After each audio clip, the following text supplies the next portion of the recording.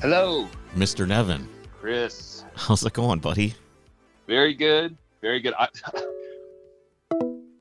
Oh no, my phone shut down. Let's try this again, shall we, without crashing phones? Right. You know what's funny is I bought my kids. I don't want my kids to have a cell phone right now. They're too young. So we got a house phone, which is weird. Like I haven't had a house phone in probably 10 years, maybe more. Like And landline. like a phone. And you hold this thing up to your ear and talk on it, and it's so comfortable. It is so comfortable to not hold a cube in your ear. And the weight of the receiver is what is sometimes really nice too. I know they probably went lightweight, but I've held some that are kind of like a good old fashioned banana shaped style. Yeah. And the weight of the receiver feels so good. Do you remember the phone that was like Bakelite or plastic and it was circular on both sides and it felt like the one that you could slam down? And when you slammed it down, the bell inside the phone would actually ring and you could just fucking slam this phone down and just have this moment of anger and passion. And you can't do that if you just hit the end button. It's like, dee-dunk. And it's just not as good. That's the exact style of phone that kind of has the right weight, the right like durability to get mad at it, right? Did you ever? What is the movie with John Cusack where High Fidelity, where he imagines himself beating somebody to death with one of those phones? You remember that? Did you see that one? I read the book. I'm gonna have to apologize early on here, Chris. My like library of references of movies and songs and just pop like cultural references is pretty weak. So I'm That's okay. I'm not a huge pop culture guy. It just made me think of it because in the movie he's standing in front of this guy who's basically screwing his girlfriend, and the guy's just talking to him like, "Hey, what's going on?" And then it shows like this thing that's going on inside this dude's head. He just takes up this heavy phone. They must weigh like 6 pounds, and he just grabs it because you could. What people don't know that are young that are listening to this is you could grab the phone with one hand and pick it up. There was like this little cup that you could stick your fingers in and you could grab the whole thing and you could pick it up. And he starts beating the hell out of this guy with this phone, and the bell rings every time he hits this guy in the face. And it is just so good. And I'm like, now I'm having like this thought of like, man, was the tangibility of things that we used to have better because you could be violent and physical with things, and everything's all dainty and thin and lightweight and all this other stuff. No, I see what you mean. And I'll have to admit, I think being young in the 80s, I don't remember having one of those really good phones because I think that might have been like the generation before me. But I know what you're talking about because I've seen them in thrift stores, and you see the references in probably movies where you get to like manhandle the phone. Right. But I'm thinking back to what we actually had when I first started calling, and it was like up on the wall, and it was kind of one of those like trying to be high tech things. Yep. In 1989, I don't know. I remember just like pulling up the antenna, and I walked. My buddy lived like 4 houses down. And I remember walking to his house while I was talking to him on the phone, thinking that was incredible. Incredible that I was able to walk that far away from my house and arrive at his house with the phone in my hand. Little did I know that I would be able to do that anytime I wanted, and it was no big deal. Oh, man. Anyway, Mr. Nevin, what's up, man? How are you? I'm doing good. I just arrived.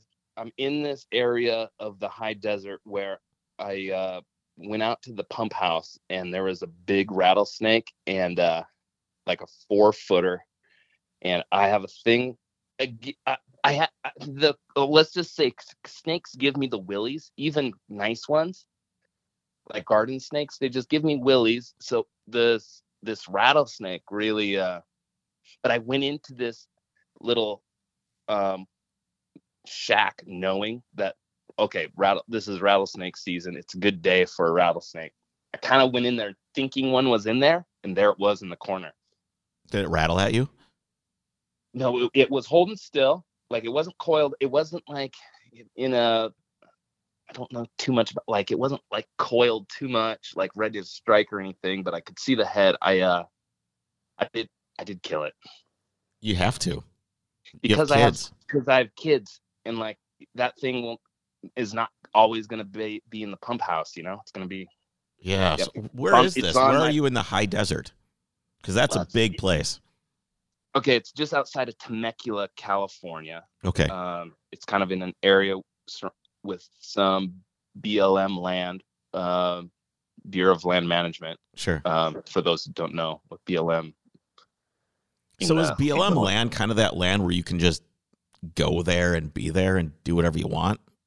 That's kind of my impression of BLM land. Is it's kind of it's the Wild West. Yeah, you pack your stuff out. You try not to leave a trace. I don't think they like motor vehicles on the land, but you probably could get away with it if you stay on trails and try. Like, I haven't really necessarily gone motor vehicle. Like, I haven't really. And they have trails like fire road style trails through that you can take motorcycles and somewhat off-roady vehicles down, so which is great.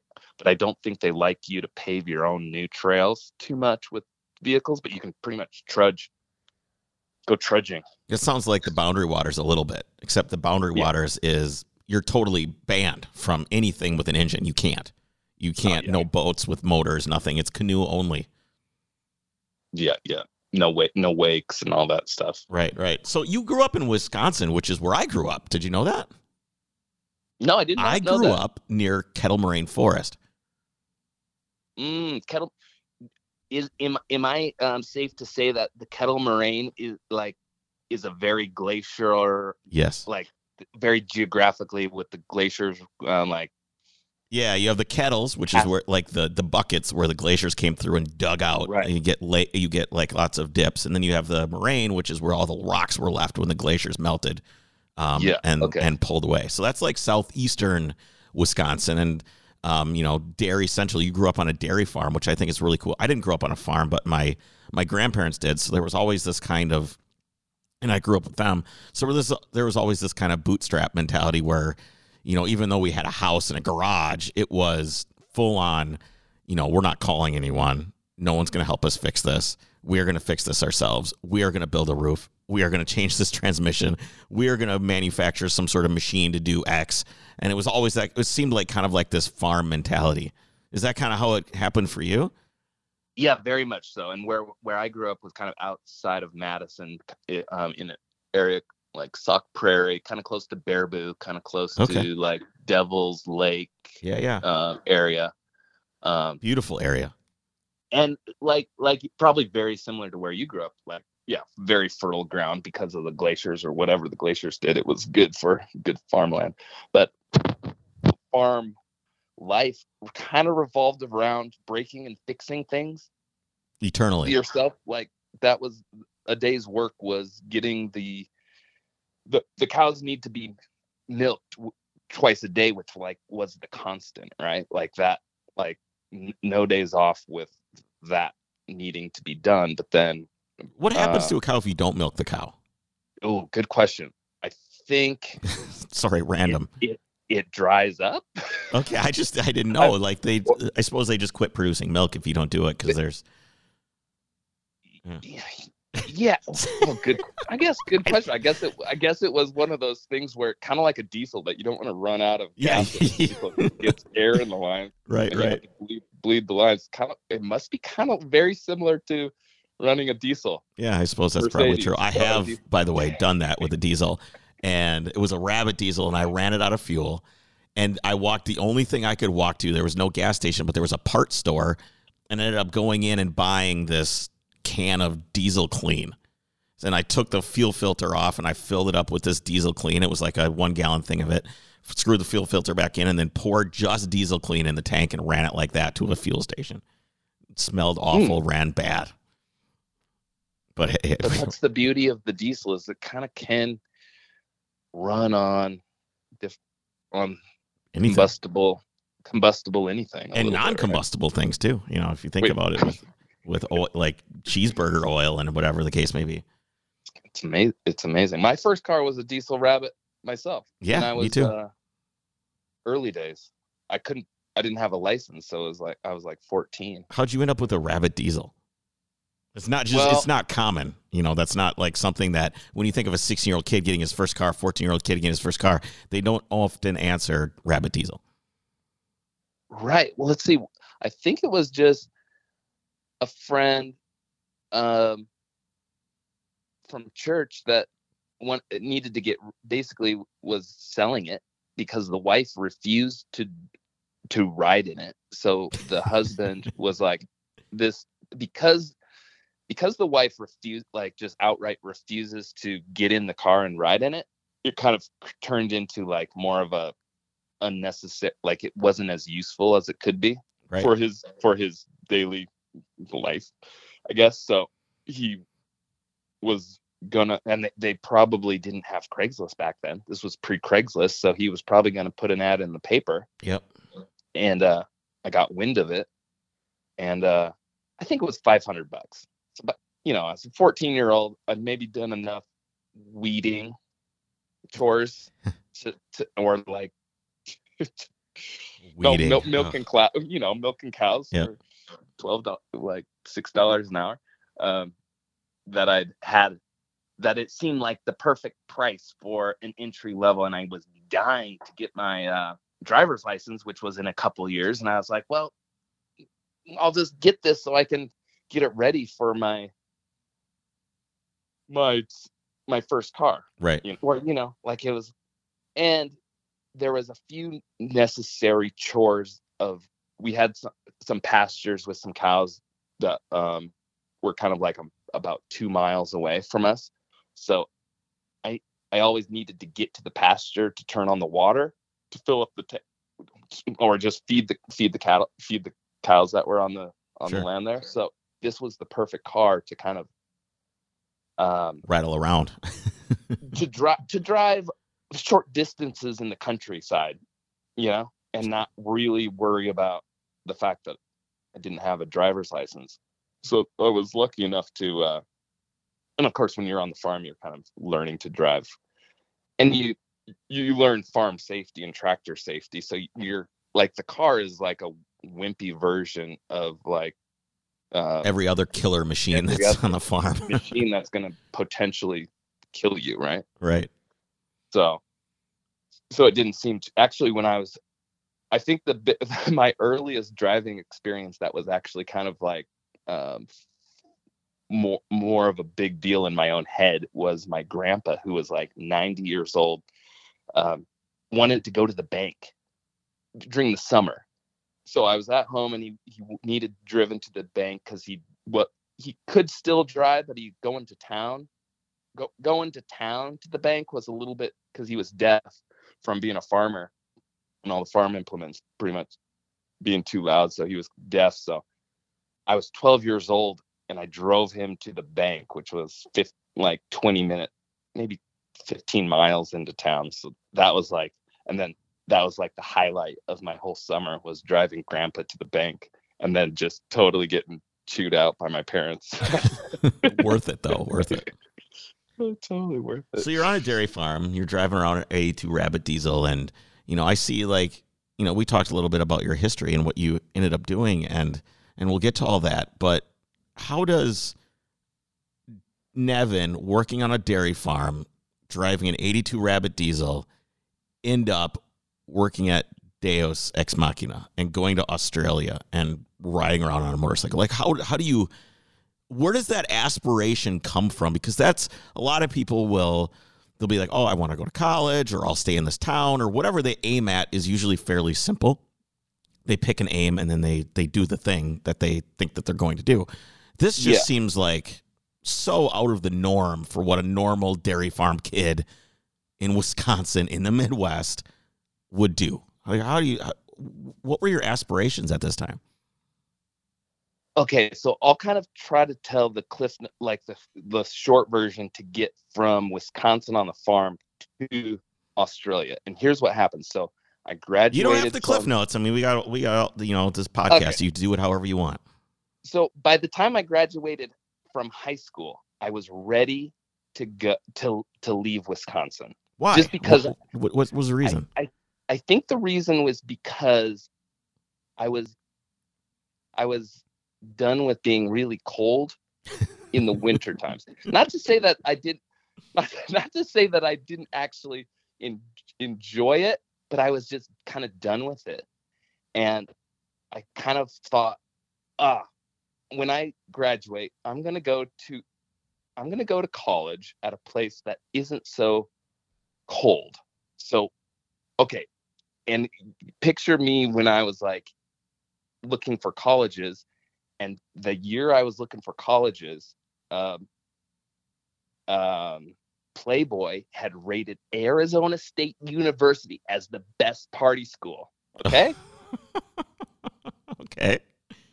So this is such a dumb reason to apply to Arizona State, but combined with the fact that my dad grew up in Arizona and had gone to Arizona State, there was kind of like this little connection there of my dad going to Arizona State, but that had less to do with why I applied to Arizona State than probably the article in the Playboy magazine, which maybe I saw on the cover in a like a gas station, right? You know how they It's crazy how impressionable, because I think we forget how impressionable we are as young people.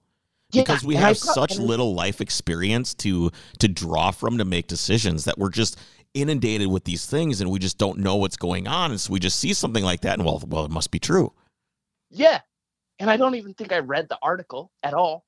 It was just like, oh, now that sounds like a place where I could maybe, learn some college things. Yeah, it probably. Thinking I was gonna like become this part, like thinking that I had this like, I'm gonna party so hard. I remember at the same time, I think we were probably around the same age if we both grew up in the 80s, I was like 17, 18 years old, and we went to Ocean City, it was Panama City Beach, Florida. And I remember just being like, man, this is going to be awesome. We're going to go down there and party. We bought like a box of condoms and like a bunch of beer. We thought we were going to be awesome. I shaved my chest so I could walk around on the beach like a man.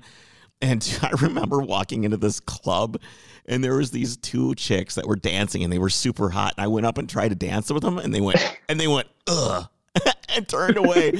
And it was like this reality check of like, never mind. It's like, I guess, yeah. Yep, the life of a young man. They make that plausible in movies because, of course, it's a movie. You can write a movie about anything can happen. Yeah, just not to me. But it's for sure ain't happening to me. Anyway. Okay, we'll just put in the detail too that I got accepted into Arizona State, and I also got accepted into the U of M, Minnesota. Those two places are like the two options, and I think it was because that, and I tried really hard to maybe like get some scholarship stuff. So anyhow, I think there was like some sort of, it's not like I'm smart, but you write the right essay stuff to the schools and try to like do a lot of the work to like see if you can get anything. And I think Arizona had something that would make tuition like reasonable. And so not that like, so an interesting fact too is that my parents had bought like a rental place in Arizona because they were thinking about moving to Arizona to be closer to my grandparents who were in Arizona getting old, right? So in a way, because my parents were kind of toying with this idea of moving to Arizona and kind of and paying some property taxes, I basically was able to get in-state tuition in Arizona, which made it make sense too from like in-state tuition. So what are you going to school for? Like, what is do you even know? Do you aspire to anything, or is it just like I need to go there and? Well, okay, I think I enjoyed photography and art class in school, and I kind of was thinking that I was going to become a t-shirt designer and have a t-shirt company. This is my head in high school, because so Arizona State actually had a good reputable printmaking program in the Fine Arts College. So I went to Arizona with printmaking, and we're talking like the Gutenberg, we're talking like ancient technology here. Sure. as a like a major. And so, because I kind of like the idea of art, but I also, what was I thinking? I thought I was going to be an artist type, but try to figure out how to make money from it. I wish I would have. I did the same thing, and I wish I would have known that I should have done that. I mean, obviously every path you take leads to you to where you are, so I wouldn't change anything. But for me, going to art school was a mistake. Yeah, so I went through the first like preliminary freshman art classes, and then one of my freshman classes was actually more of a design class, like from a design teacher or a professor. And I was like, and it was a little bit more applicable to so after I kind of went through these art classes and realized that, oh man, yeah, life is going to get hard if I really do this. So I actually changed my major after my first year to communication design. Or no, what was it? Visual communication design, which is like the fancy way of saying graphic design. Right. And at Arizona State, it was actually like a science degree, like a Bachelor of Science degree, and not a fine art degree. Everybody, you got to look at it from the framework of what that would have been then versus now. Now, being a graphic designer is just everywhere, right? I mean, it's just all over the place, which it wasn't the case back then. It was more niche. Right. So that visual communication design, graphic design was actually kind of in the college with the architecture, like the architecture program and the product design, like industrial design. And those programs at Arizona State, now granted, Arizona State will let anybody in. Like they probably have 100,000 students, or maybe 80 or 50, maybe 80 they had back then. So it was like the largest population school. But those particular programs in the College of Design were kind of like ruthless as far as like getting into the upper division of it.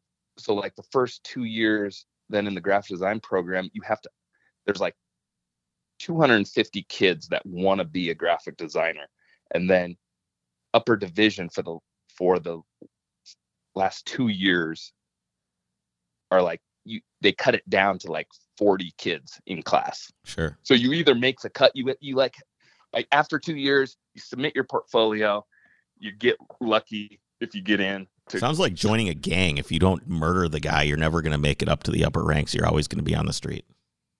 Right. And then in a way, here's the ironic part though, is that if you didn't get into the upper division of graphic design, then most of the people actually went into like design management, which was like kind of like a shoe-in if you didn't get in up there. But on retrospect, those are the people that are actually probably in typical like form, they're the ones making more money these days than graphic designers. Yeah, it's interesting that the guys that didn't make it end up being the managers of the guys who did. Right. Anyhow, so I went through that, and it was a brutal, like really great. My professors. You just said it's brutal and really great. Yeah. So like, what I mean by brutal is kind of like the time it takes to like learn the fundamentals of it. It was very Bauhausy, like very like hands-on, you cut your teeth by cutting and pasting and learning the ropes of graphic design the really, really hard way. And then you realize, and then they kind of start to let you become creative by like the last semester. Like, okay, now that you now that you know how to think, now do a project. And it was, which I would have to say, I still, when I look back to my brain at that point, I had then been trained into kind of a too tight of hole that I couldn't actually figure out how to be really. You think they hamstrung you a little bit? No, not necessarily. But like by the time you were meant to be really come up with really great, clever ideas and apply what you just learned, you're almost like, I haven't. Well, how I felt was, well, I haven't lived enough. I don't have enough experience to know what like that really great, weird thing that would be a clever design or a good design is yet, right. You know? Right. Well, how did you get there? Was there a moment that you decided that you were going to, were you in a box? Did they put you in a box and you didn't know? Were you like second guessing yourself, trying to get out of that box to do other things? Or what happened that made you able to realize that you could mature beyond the original foundational learning that you'd received at the college?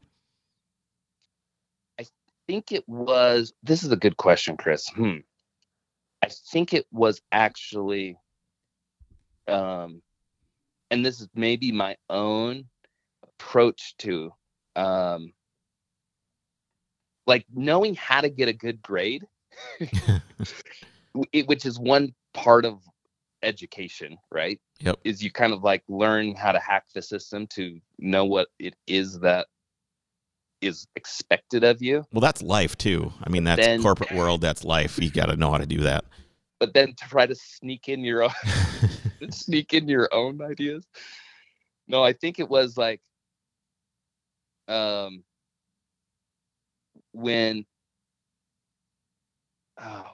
do I answer this? I think maybe there was one project that ended up being really fun because it was basically like make your portfolio that you're going to take to go get a job, right? And everybody was kind of putting their art, all their work together into kind of these boxes, clever boxes. And what I did was I went to a thrift store and basically bought this record player that was kind of rectangular and maybe like 3 inches thick, and it had a little turntable on the top. And what I did was I cut a hole, like I cut a drawer into the side, and made this record player. The internals basically hold all my work. So basically what I was doing when I would bring my work to show my work was just bringing this record player. And not that I have any affinity to like DJing or music. It was just like, I enjoyed making that thing. And it ended up being kind of like a rule breaking sort of solution to what I was then going to present. How did that stick with you? Is that part of you still there, or have you evolved beyond how you originally thought of design? How much of that you is left in the you that works today? Oh, I think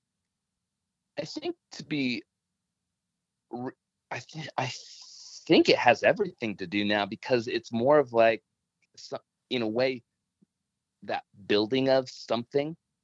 And maybe it was something that meant something else, like the record player being kind of an object that I could repurpose and to make function as something else.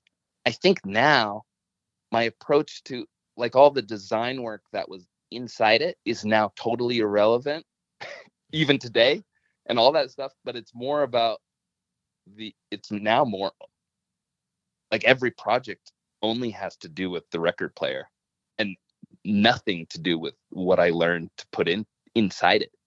Right.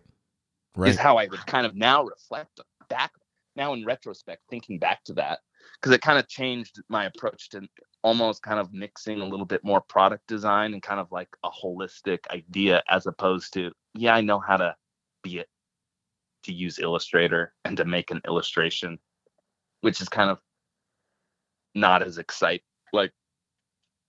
Not as exciting. You can spend time, anybody could spend minutes and learn how to function software, right? And I think it's gotten easier and easier to do that. And I think the software companies have made it easier and easier to buy the stuff and get a subscription to the Creative Cloud and use this software. And now they have mobile versions of everything. But the process that gets you to, putting the drawer in the record player can't necessarily be purchased. Obviously, you purchased your tuition, but the experiences and the choices that you made don't exist within the software. Yeah, right. So in a way, go ahead. In a way, when I look back truly about the whole experience, and I know we kind of we went a little too deep in it, but when I think about college and the whole education, it was kind of like what I really took out of it. Was it anything related to design at all? Maybe not. It was more like meeting really rad professors and doing homework by the pool, and enjoying the experience.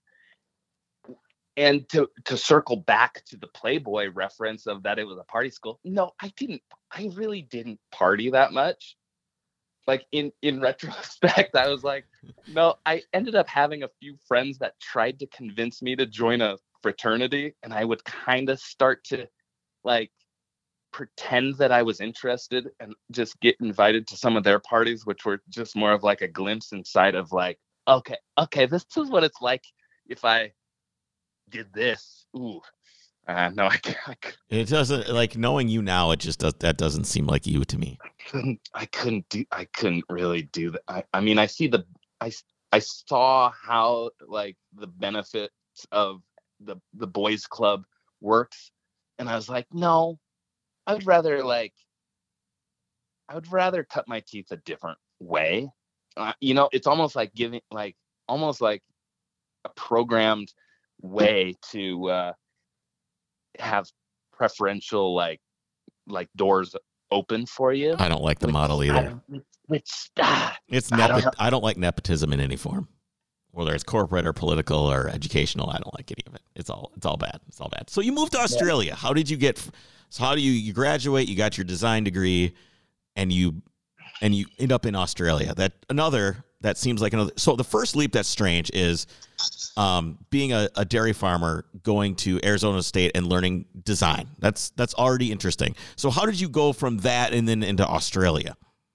So really, there was no profound real reason other than this realization that, okay, this time in my life after graduation and before I try to get my first job, I have this window of ultimate freedom and by freedom, I mean okay, maybe I can take some time.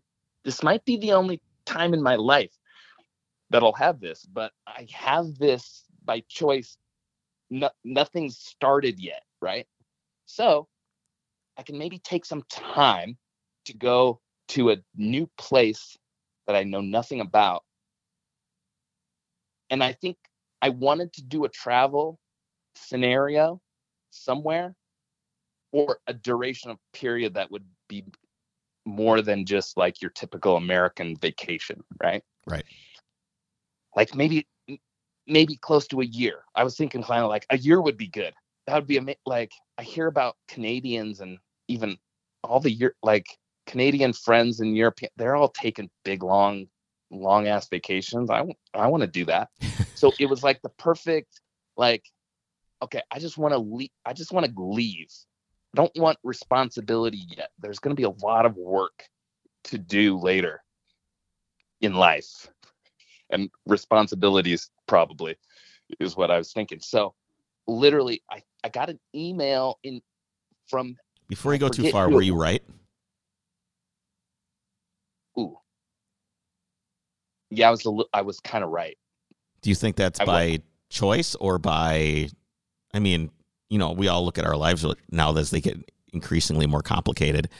And I don't necessarily see it as a bad thing like I did when I was young. You know what I mean? Like when you're young, you go, oh man, I'm going to be saddled with all this burdens later in my life. I don't know what I'm going to do. I'm going to have all this stuff. And now I look at them like I was right, but it's not necessarily a bad thing. Yeah, I think I was kind of right. But now that I've kind of been through a little bit more life and career wise, which I am now untraining myself. So I kind of was like, early on, I was like, okay, life is going to be hard and I'm going to be on the grindstone.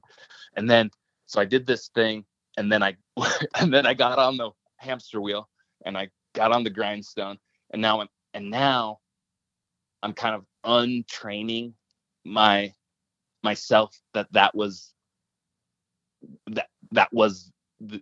is the way life should be. Right. So in a way, my initial thought was, okay, I'm going to get a job and then I'm going to work really hard at a 9-to-5 until I retire. Maybe that was what I was thinking was going to happen. And I didn't like the sound of that. But I thought, well, I don't want to risk missing this window of opportunity to go AWOL. Right. Yeah, it's interesting that we feel like we don't have a choice right now. And you say that you're reprogramming yourself. You know, you have that initial programming when you're young of how you think things are going to go based on the societal construct that's been created in your mind for what you think is going to happen and what you think society expects you to do and where you're supposed to go and how things are supposed to work. And then you get to be like 40 or whatever. And you're like, wait a second, I don't have to do that if I don't want to. I can change this. I can reprogram. I can do something else. And I wish more people would. I think everybody realizes that, but they don't have the opportunity due to the situation that they're in. A lot of people don't have the option, and which is sad. But the people that do have the option still don't seize the opportunity because they're afraid. How have you conquered the fear of reprogramming yourself?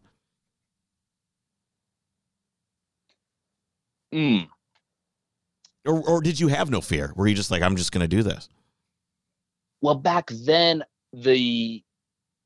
I think I'm more scared now because of the relationships and where I play a part in relationships, where before there was kind of there wasn't a huge point of resistance because I didn't really I wasn't obligated to like be tied down to any one place and like maintain like I didn't have as many people to let down back then, right? Right. Yeah. Yeah, for sure.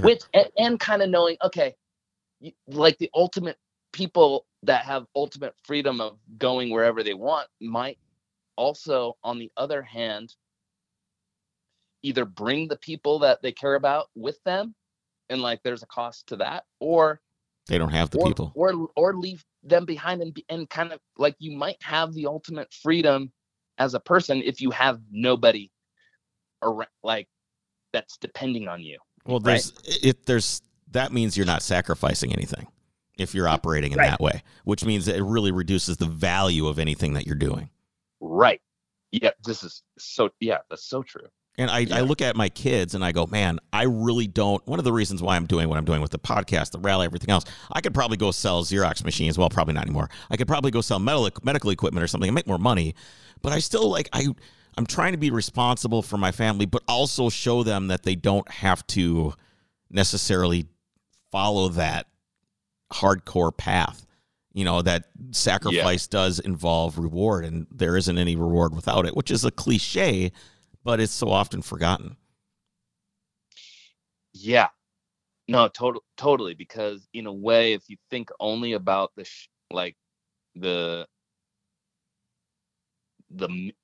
you don't think about the missed opportunities because you have something now when you have a family that like makes it. I don't know. I'm trying. No, it's different sacrifices for different things. You're sacrificing this part of yourself to enrich this part of yourself. And I'm just saying that if you're not sacrificing part of yourself for something, for someone else or even for yourself, if you think about it, us taking care of our family is very rewarding, right? It's not only for their benefit. It's partially for their benefit. It might be for the majority of it is for their benefit, but it also is very good for yourself and your own personal psyche or how you feel, right? It's good for that too. But to be able to do that, you're also sacrificing this other part of yourself that, like, I would love to just be traveling around all over the place all the time. I would love that. I love traveling. I love exploring things. It's obvious.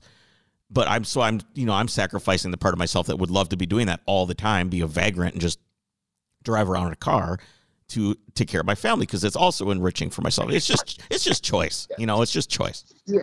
And I think when you're younger and you don't have that yet, I think it's important to say to yourself, hey, this is going to be an investment to myself because it's going to be beneficial somehow, because it's going to prepare me so that later I can actually, when you do have higher stakes in life and maybe like a lot of more responsibilities, that you've done that like experiential work to have different perspectives when you're younger, to like set you up to know what you're not, also like know what's out there, but also know what you don't have to. Well, yeah, you're creating a breadth for yourself to understand the world around you, right? It's your parameters for which to make decisions. Right. And if you already have that under your belt, you're not then dying to get away. So tell me about us putting Australia under your belt. Okay, so to end up in Australia, here's how it happened. I got an email that said there's a flight to Brisbane for $400 and something bucks. And I looked at that email and I said, all right. Literally 5 seconds. It was like, okay, that's the place. That seems like a good deal to go that far. Like, and I bought the ticket with absolutely no, like, not too much thought, really. It was just like, okay, I've been kind of brewing on leaving America for somewhere. This makes sense. Here it is. I bought the tickets. So then, and then I didn't have too much money under my belt. So it was kind of like, okay, I'll need to apply for a work visa because I'm going to run out of money when I'm there. I'm sure of it. Right. So you're going to have to find something to do. Like $3,000 in my bank account. And I was like, yeah, if I'm going to be there a year, I'm going to run out of money. I'm going to have to work. Let's try to do it as legit as possible and just pick up a job when I'm over there. So that visa was a year and going, and I hope I'm answering your question. No, it's great. Is it the train of thought of how you did this is, it references the discussion we just had. So I enjoy it. Yeah. So leading into that. So basically I was like, okay, I'm going to get there. Now I start planning. I had a few months to plan. I was like, okay, I want to go there and I want to travel. I want a mode of transportation where I can kind of be self-sufficient. It can be efficient cost-wise. And I'm talking about miles per gallon. Right. Like purely miles per gallon. I was like, what gets good mileage? And motorcycle was like the ticket, purely out of like necessity of being able to travel the farthest distance independently for the most economic way. So I was like, it's the obvious choice for sure. Kind of the obvious choice. And I grew up on a farm. So here's what I knew from being on a farm. I knew how to ride a mini bike, a pull start mini bike. Those were my two wheels on the farm, getting around the farm. Not exactly the same thing. And so I didn't actually know how to ride a motorcycle yet. I kind of I knew the concept of shifting and I knew it was going to be weird not knowing, but when you know the concept of a clutch and you've been driving manual, Yep. you just kind of know that, okay, you do some research about, it kind of comes together, and it's awkward, but it can't be that hard to figure it out when you kind of know the mechanics of clutch and throttle and all that stuff. So, so when I got to Brisbane, I looked in the paper. There was like a $900 Kawasaki, and it was the cheapest one in the paper that said it was running. And so I went and bought it because it was running and it was the right price. Well, it was a third of your money still, you know? Yeah. When I saw it, it was like, oh, this actually looks functional. And the guy said that he had made it run. So I was like, that's good enough. And he kickstarted it, and it ran, and he drove it up the driveway and back because I didn't know how to do it. And so I had a buddy over there that I stayed with for like 2 weeks as kind of a ground base when I first got there to get my like pack together, before I hit the road. So basically got this bike, and they drive on the other side of the road. So I was kind of learning how to ride this motorcycle on the left-hand side of the road on like a cul-de-sac dead end street, just kind of going back and forth. And basically I kind of then went to town outfitting my road trip gear, which was basically a homemade camp stove. And by homemade, there's a thing called a penny stove, which is basically you make a stove out of 2 pop cans, and you use like methylated spirits, or like. What's a methylated spirit? Sounds religious. Yeah, it does. It's like white. What is it in America? Like white, like camp fuel, where I don't know. Like kerosene of some sort, or is that gel? It's very similar to kerosene. Okay. It's just like a clear alcohol. Got it. Okay. And I think there's other camp stoves that use it as fuel, but basically this little thing is like the size of like the base of a pop can. And you use a penny, and it was like, okay, that's my stove.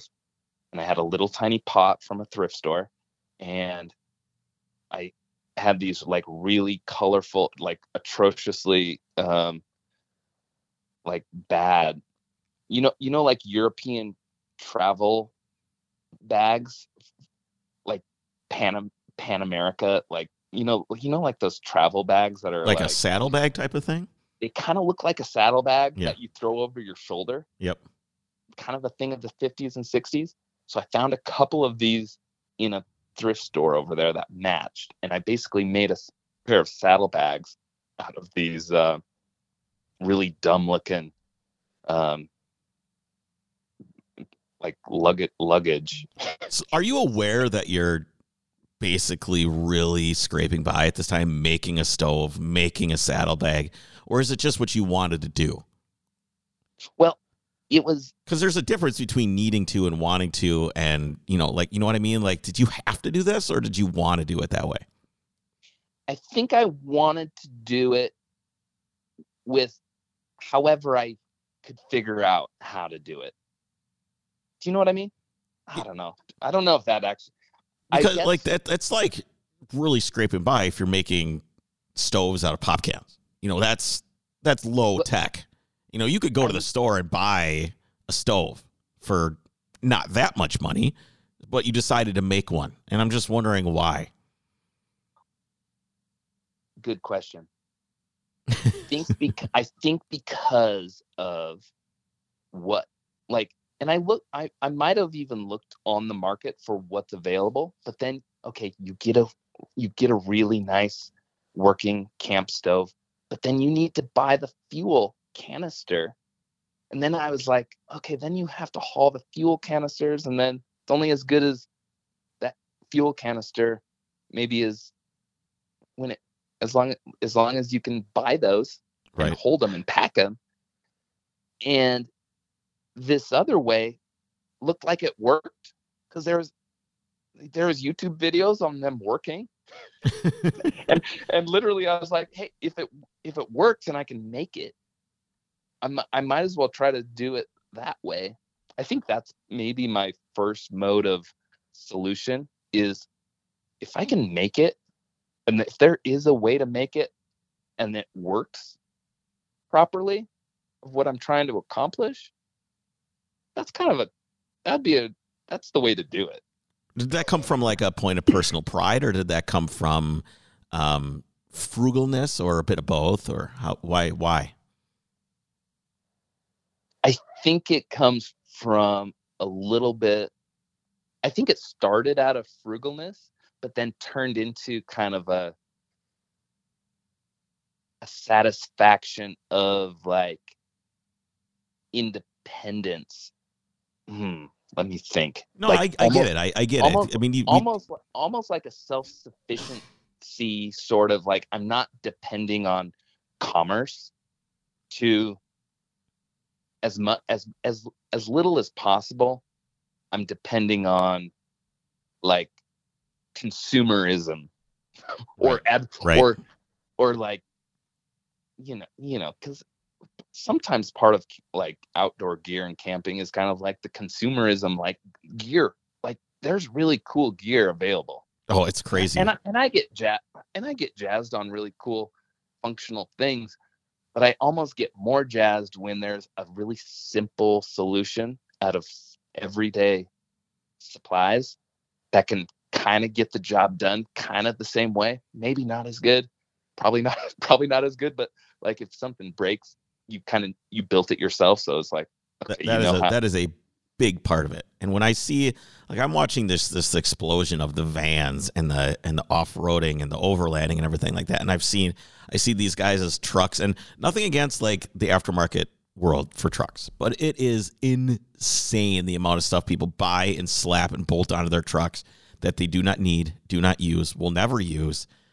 And I feel like I look at my Trooper, and people are always constantly asking me like, hey, where's your rooftop tent? Where's your push bar? Where's your winch? Where's this? Where's that? Where's all these things? Why don't you have a ladder on the back? How are you going to get on the roof? And I'm like, I don't know, man. I don't need to go up there because I'm going to camp on the ground. I'm going to the tent that I've had for 10 years, I will just use that and sleep on the dirt like I did when I was a kid. And people just like, I think they just really get into the buying of stuff. And if I get a roof rack, I'm just going to make one out of like pipe and bend it and make something, because that's how people used to make them back in the day for whatever car. It just seems a little out of control. Yeah. I mean, it's cool to, okay, I'll be the first to admit it's kind of cool to see a popped up tent for sure in the air on top of a vehicle. But I'm the same way. It's like, wait a second, what's wrong with the ground? Now, when I was in Australia, okay, you know how besides rattlesnakes, besides okay, so going to Australia, I had heard everybody was warning me about all the things that are going to kill me when I'm there. Okay, so I wasn't like, so here's my salute. Like when I would camp, I would go to like a park and put my swag down on top of a picnic table just to get off, because I was thinking, okay, a snake isn't maybe going to crawl into my swag if I'm up on a picnic table. So my like the first half of my trip, I was just trying to like getting off the ground.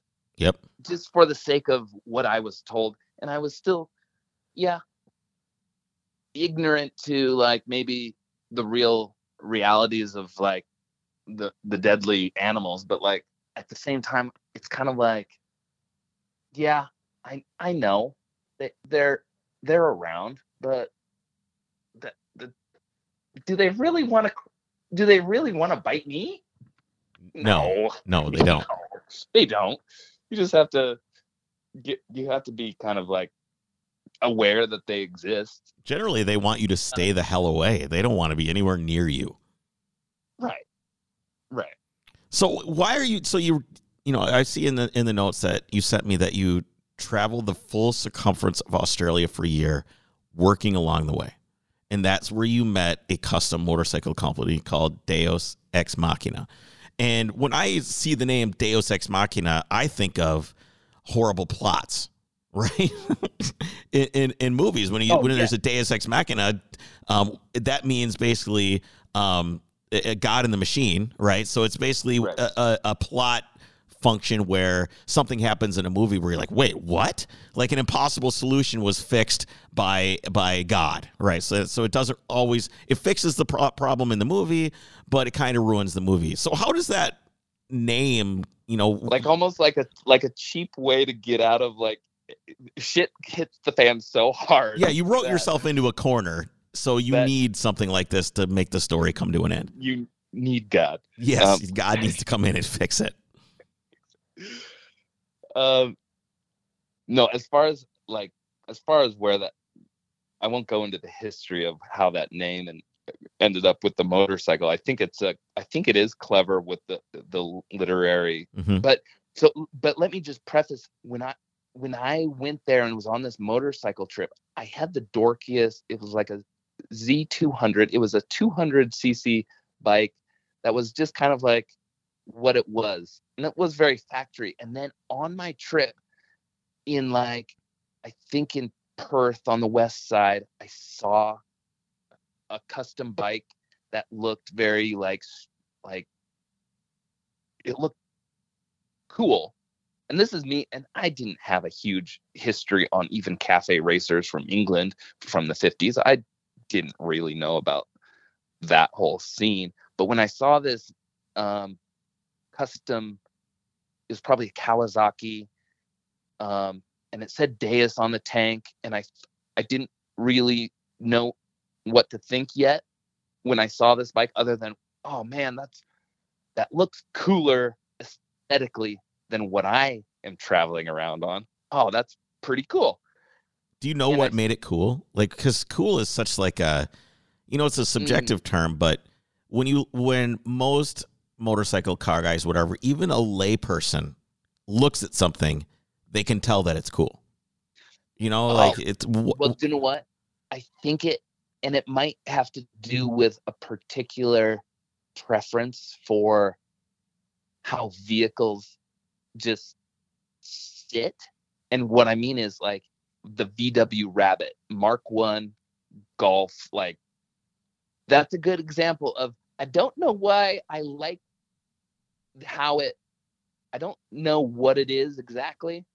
Like, I'm not smart enough from my design, like my design education doesn't necessarily tell me why I gravitate to the Rabbit and the stance with the bright wheels with the fender flares and the lines.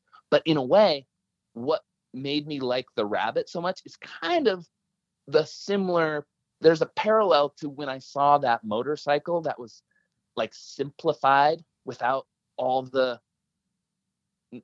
without like the floofiness of I don't know, stripped down, like simplified, but like even the suspension was adjusted in a way that kind of made the wheels and the tires and maybe they had 19-inch, maybe it was like a 19-inch rear wheel when typically they're like 17-inch in the back. But when you look at it, you're not really sure what it is about it.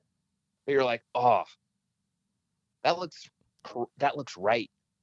I think it's kind of like this nature versus nurture thing that you get with people, like how they are. How like a person has something to do with how they were raised as well as the genetic code that they have. And I think that's, when you saw the bike, you were probably, there was part of you that, was struck subconsciously by everything that had happened to you, but also just human beings know what looks cool. Yeah. And maybe in my own mind, I'm like, ooh, oh, that looks cool. I don't know if it functions. I don't know engineering wise. Like, I don't have the engineering background to say, ooh, that would work really well. But I kind of knew, oh, that looks like like it's pure, the purity of function in my lack of real knowledge of of engineering was like, yeah, that's pretty cool. And most of us don't care about the function. We just want it to look good. we kind of want it to look good, but at the same time, when I picked my motorcycle of what I was gonna like use, I was so illiterate to like the spectrum of different. Okay, yeah, I had seen motorcycles before, so in a way, when I went over there, I thought maybe I was gonna find like a Honda Interceptor, like a 250 Interceptor that kind of looked like a bullet bike or like a crotch rocket. In my mind, I was like ready to buy something like that. Right. Because in my mind, that was what a functional motorcycle was without doing any research. I was just like, yeah, I don't need it to be fast. I don't need it to be a Kawasaki Ninja. That thing is built for speed. Anyway.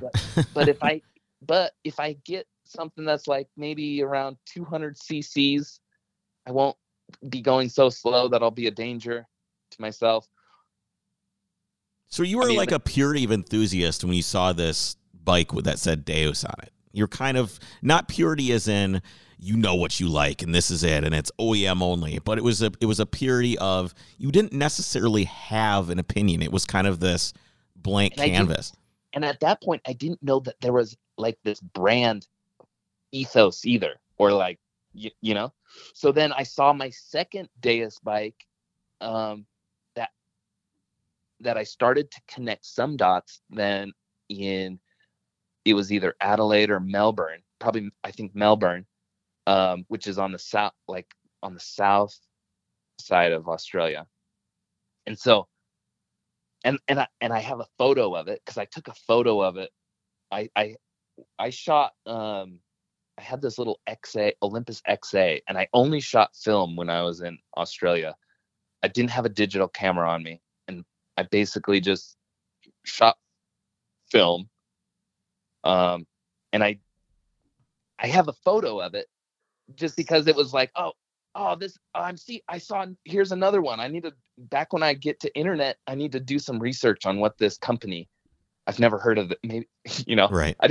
At that point, I just thought it was just a manufacturer, right? Or not like a custom company that's taken another bike and customizing it. So anyhow, but then here to kind of bring this home, I make it back to Sydney, which is almost full circumference to where I needed to get back. And I was walking down a street in Sydney, just kind of maybe burning some time and kind of and I basically walked into a Deus store. It was like a storefront where they had like one bike on display. It was a Speedway motorcycle in the window, and then it was a small store that had closed. And I walked in there because I was drawn in by the Speedway bike. And the people that were working there, saw my whole like travel get up and were like, "Oh, you're on a motorcycle," because I was probably holding my helmet. And so we just started like small talking, and they said, "Hey, tomorrow we have this event at our bigger location over across town, and it's like a surf swap meet. You should come hang out. It starts at 10 a.m. Just so come hang out. We have more motorcycles over there." And quick question: if you, Nevin, now looking back at that moment, standing in that store, your helmet in your hand, this guy telling you to go to this event tomorrow, would you tell yourself anything? Or because that seems like that was a pretty pivotal moment, knowing the track that you went on from there.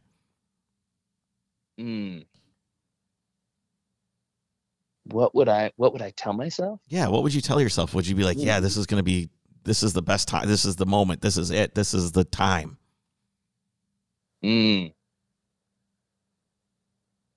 I guess I think I'm just recognizing that it's just that moment is really important to where you ended up in life. True.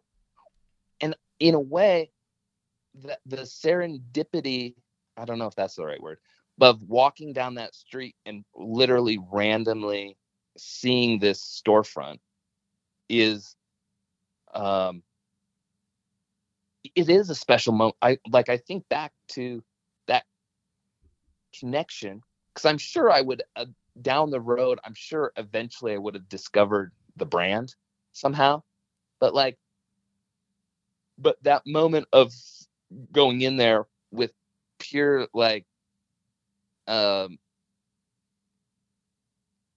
what's like virgin eyes, I don't know, or kind of like a pure you were just curious. You're just curious.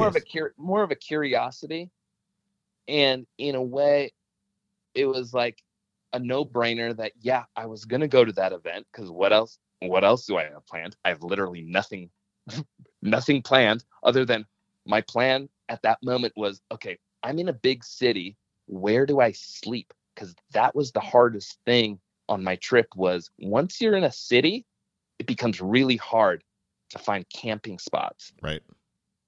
Like it becomes difficult. You have to you become unwanted at wherever you're going to sleep. You're not really wanted by anybody to be sleeping there, right? When you're in a city. And so the challenge of the day was, okay, I have tomorrow set. This is going to be fun to go over to this place. And really, when I was in that first store, it was just more of a conversation. I didn't look at the clothes and be like, oh, rad designs and clothes. It was not about that. It was more of just like, oh, those were some rad people. That was cool. I'm going, now I know what I'm going to do tomorrow. I better go figure out what I'm going to do for the night. And right. And so how do you end up working for them? Going from, I don't know what this place is, I'm going to go in here, I'm not even looking at the clothes, I'm just excited about this show, don't know where to sleep, that's okay, I got something going on, to, wow, I work for these guys, now I'm going to go help in California with this brand. Like, how, what's that conversation? How does that transpire? So it all has to do with purely, I would have to say, to meet people that it has to do with the people that you meet, really, right? Mm-hmm. Like on that day before the event, which would have been probably a Friday or a Saturday, and the event was the next day on maybe a Sunday or a Saturday. And then at the big event, I met a kid named Stefan, a kid named all the people who worked there. I ended up kind of meeting, and I was kind of like this naive traveler who had showed up on their doorstep, almost like a caricature of myself. I had my hair was grown out. I had a big ass mustache that had grown this past the sides of my face just from being in the wild. And in a way, I showed up today as kind of as this and I look back to how silly it must have looked, right? Yeah, it looks silly, but you have to keep in mind that a lot of people pretend to live a lifestyle, or they have this facade that they wear, that they do this or that, and they can buy. I mean, you could go on Instagram now and you can find an account that shows a lifestyle or a way of living, and you can emulate that just based on the style and how you look and everything else. There's the blueprints for almost anything are out there. If you want to be Steve McQueen, you can be Steve McQueen tomorrow. You can buy everything you need. You can learn how to walk, talk, buy everything. And when you pulled up in that town and you were this dude who came from America, who bought this bike for $900, who's got the long hair and the mustache, and he slept on a picnic bench last night, and all he really wants to do is have a good experience exploring before he gets old and dies. These dudes were probably like, holy shit, this is what we want our brand to be incarnate. And I know you're a humble person, But that's probably what a lot of these guys were thinking was, holy shit, look at this guy. He is awesome, right? I mean, that's kind of what was going through their mind, I imagine. Yeah, you're probably right about that. But when I look back to that, I kind of am like, to be honest with you, I kind of am like, what was I thinking? Right. Or in a way. And here's what sometimes traveling by yourself in those environments where you're just kind of like meeting people along the way, but you kind of end up building your own reality. And it kind of gets out of hand a little bit. And I don't know how to really describe it, but it almost has this snowball effect. And you really kind of start to understand how people can become kind of crazy.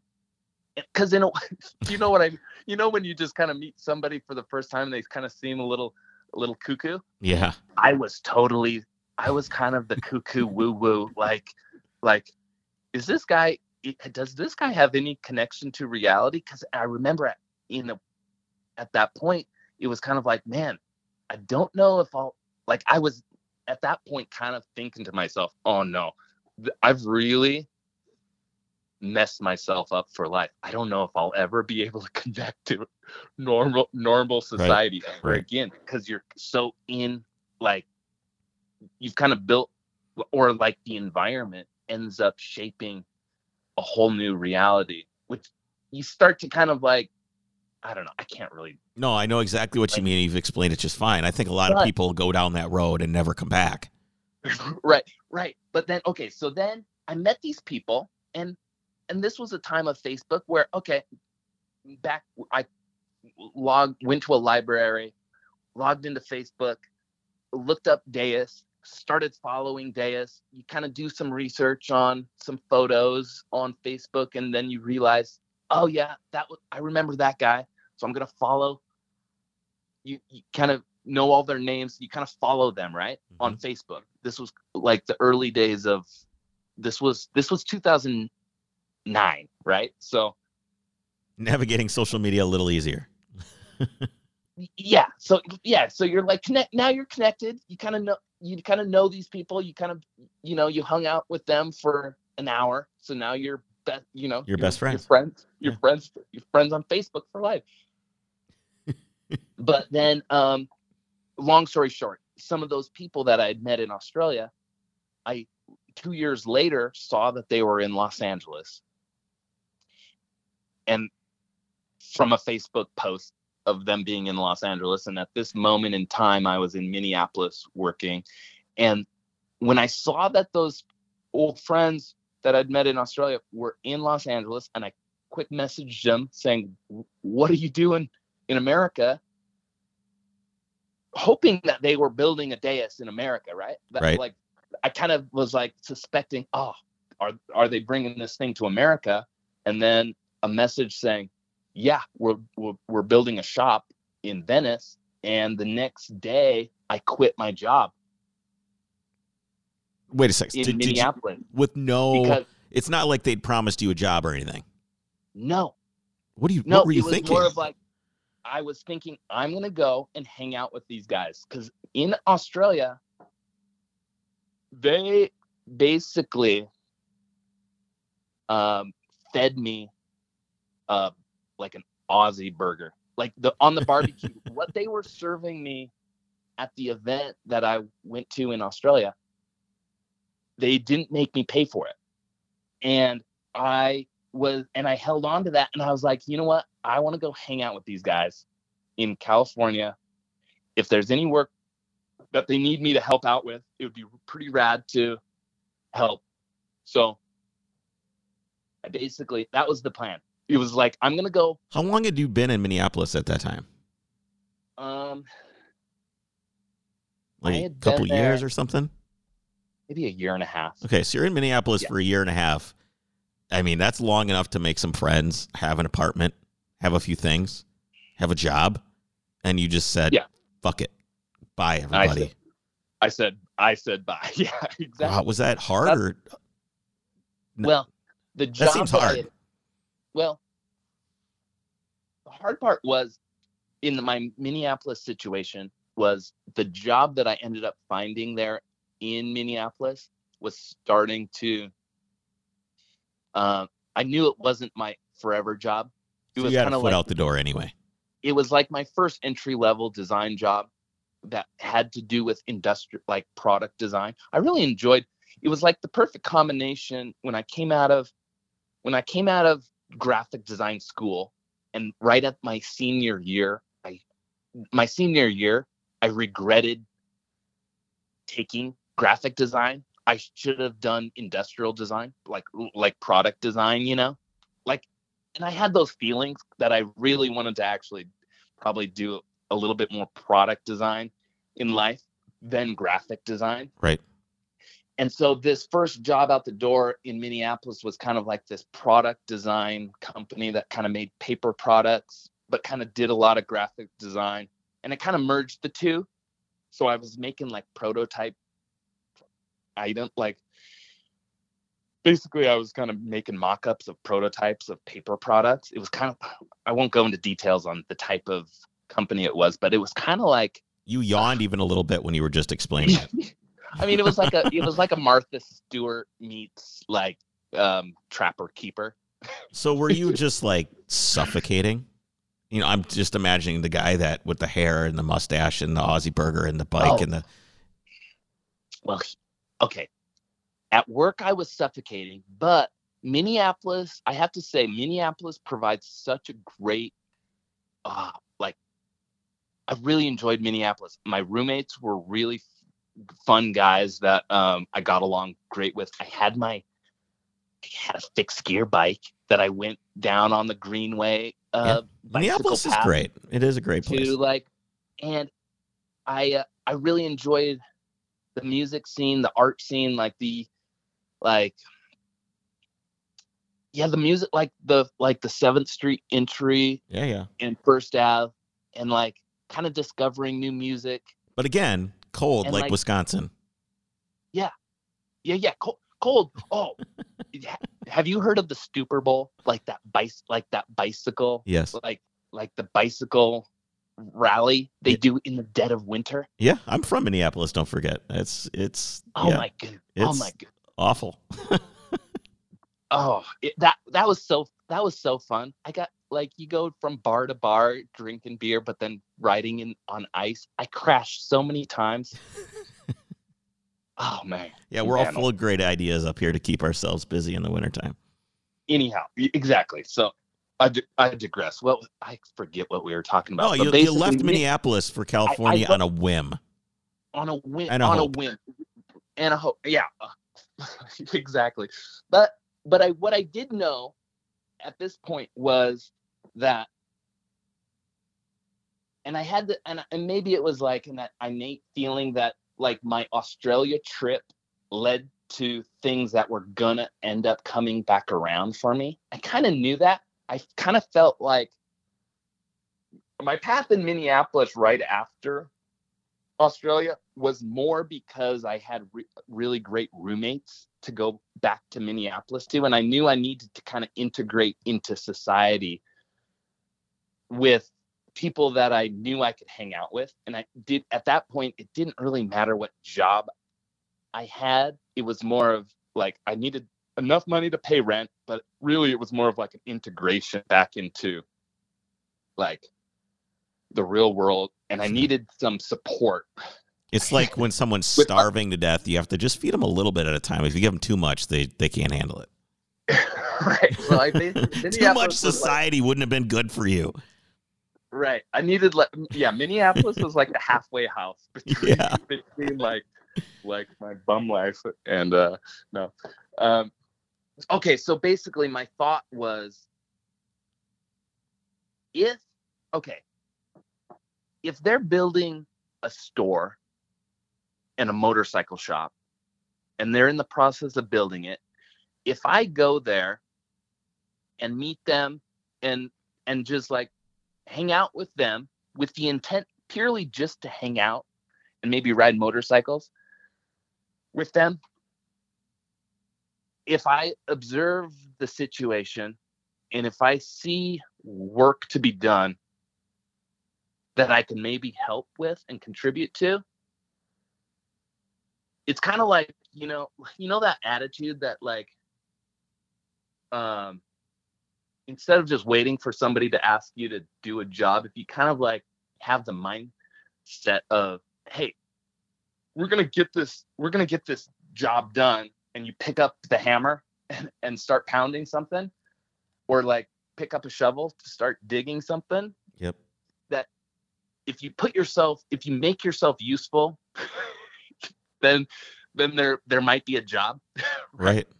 Yeah. In a way, it was like that sort of, and maybe I learned that attitude from growing up on the farm. I've never really thought of it, but maybe that characteristic of like, there's always work to do. Mm-hmm. Like there's always work to do, but like some people ask to be hired before they start working. Well, that's how the majority of things work. You like apply for the job on a piece of paper. Normally you get invited to work. And my thought was maybe I just kind of like show up and start working, and then they maybe won't figure out how to get rid of me. Make yourself useful enough that you become indispensable. So here's how it let me just say, that's a very common thread with really successful people. Or people, and I don't mean successful financially. I just mean people that are happy, people that like their life, they're doing something that they enjoy doing. I don't just mean like they own a company now. That's not what I'm getting at. It's just people that are happy and good at their job and enjoy it and stuff like that. It's a very common theme, I think, is people that are headstrong, that, push forward on their own. Or maybe it's a fortitude to be able to see the end goal and realize, oh, you know what? Yeah, this could help reach. I don't know what I'm saying, but like, anyway, how did it go? It obviously vision. Worked. Yeah, you see someone else's vision, and then you're like, yeah, I get that vision. Oh, maybe I could do this to help get to the destination that they want to go to, and then kind of like approach it that way. And then, and of course, here, and I was living in my van in the parking lot. So my first job for Deus was actually kind of like parking lot security, because I was living in a Dodge A100 van, and rolling out of the van and parking it on the side street or wherever I could find a place to park in Venice, and then helping like jackhammer and plant flowers and do whatever, do whatever, do like manual labor. But then, okay, so then Deus was about to open, and they didn't know exactly this dude shows up and he's helping build. What sort of job do we give him? They offered me a job in the retail store, and I took it. This was before it opened, and I said, "Oh, yeah, whatever I need to do to be a part of like this thing, right?" You really felt affinity with Deus. Yeah, it kind of it resonated, like the ethos of the like motorcycles and the fun. I'm not a surfer, but I appreciate surf. I don't know if I like surfers personally. Like, I think they're kind of, I don't know. I'm not going to say what I think about surfers, it's like as a group, but I didn't hate the idea of surfing, right? I thought, oh yeah, surfing's cool. Surfing's rad for those who surf, if they're nice. So the whole company and how it was run was kind of had an attitude of fun that kind of seemed like a little bit bucking the typical it didn't feel corporate, like corporate sellout style. So they offered me this job in retail, and I said yes. But okay, when I left Minneapolis, one thing about my job in Minneapolis was, okay, so I was designing paper products during the week But then on the weekends, I would work the retail store, like on Saturday, like Thursday and Saturday, maybe like my job was kind of weird where I worked retail because it was a studio, half retail. And I worked retail on weekends there. So you had some experience with the retail shop when you went into Deus. It wasn't just a complete mystery. Right. So when I left Minneapolis, I told myself, okay, I'm not going to work retail anymore. This isn't me. Right. This was like what I told myself when I left Minneapolis. I was like, okay, got that behind me. That was good experience. I'm done with retail and sales and all that stuff. But Deus offered me this sales job. So, and I was like, yeah, I'm going to take it. You didn't feel like you were going backwards a little bit? Well, here's what happened. I'll be real with you. So, the opening, so we got Deus ready to open, and it's this, like, the opening party, of the completed Deus is happening. And, I'm in Venice. I've been living in a van on the streets, right? And I have a fun night. Okay, I don't know if you might have to cut this part out, but like, okay.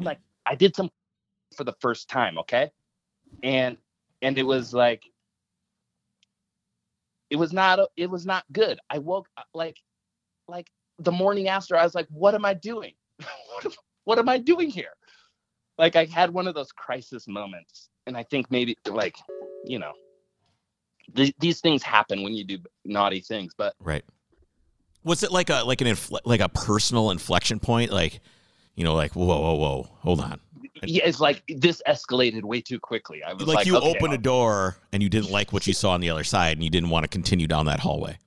Right, and I was and it was very introspective of like, okay, whoa, California is. Farm boy moves to California and flies off the rails. And I saw, like, oh man, this is like a dream company. I'm in the door. They want me a part of the team. And now, this could not be good for me.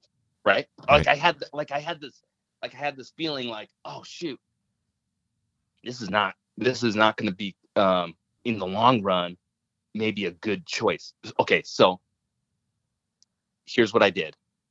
I said, and maybe I was like in, I don't know what they call it, like a state of post, like, with, it's not like my trip was, it was a night and a few, I don't know. Basically, I had a little, like, come to Jesus moment with myself and Jesus, and was like, okay, I'm not gonna take this job. I'm leaving. So I left Deus, and I didn't take the job. Before Deus actually opened, I quit my retail job. That must have just been terrifying, based on I had already got, like, I already saw my schedule, and I was gonna be working weekends, and I was like, ooh, dang it. I used to work weekends in Minneapolis, and I didn't like working weekends. And now I'm back on the weekend train and, like, on someone else's, like, yeah, retail hours suck. Yeah. And so what I did was left California. Man, this is a long story, but basically my younger brother was in Panama, and he had just graduated. So he had just graduated college, and he was in Panama, and he was going to travel through Central America. And we had kind of toyed with the idea of traveling together, you know? And I was like, I told him, oh man, it'd be fun to join you. But I kind of knew that he needed to be on maybe his own journey too, you know, kind of like I went to Australia. Now, sure. He had graduated, and he was just kind of backpacking through Central America. and he was taking buses. And I kind of told him, you need to do your trip in a way that's going to be memorable for yourself. But he was still just taking buses and kind of backpacking and going to hostels. And I was like, no. Okay, so when I quit California, I flew straight to Panama. And when I met up with my younger brother, we bought beach cruisers, bicycles for $20. Like a single speed beach cruiser with the curvy handlebars and springy seat. Yeah, we went to like the city center of the city in Panama, and we're like, okay, let's buy bicycles in this city center. There's a lot of people here. I'm sure some people will take money from us and we'll buy their bike. Let's just spot a bike. Let's buy it from them. So we both bought beach cruisers, like coaster brake style, just like. That doesn't seem like the ideal bike. For $20. So we both found bikes. $20 for pretty good though. So for $20 we bought bikes, and basically I spent with my younger brother the next 6 months bicycling from Panama up to Belize on like through Costa Rica, like what was it? Costa Rica, Guatemala, Honduras. Do you think that you were running from the mistake that you made by going out to, not necessarily a mistake, but maybe it was perceived as a mistake, getting caught up in the retail again? Were you running away from that? Yeah. Oh, yeah. Well, it was kind of like, oh, man. I'd kind of like felt like I had dodged maybe a bullet, but also it was still kind of burning like, oh, man, that might have been. I was still kind of wondering if it was a good move to not take the sales job, right? Like everybody tells you can join a company and start and build up within a corporation. Yeah, right? Sell the Xerox machines, man. That's okay. So yeah, it was a little bit of a running away from a situation. It might have been running away from another situation where I was kind of maybe heartbroken. Don't need to really go into that, but basically I was kind of we'll just say kind of a train wreck in Central America. And I was just pedaling away I was just sweating away all the luggage. Yeah, it's just like being in one of the tents with the Native Americans. You just sweat out the poison. You sweat it out like a sweat lodge.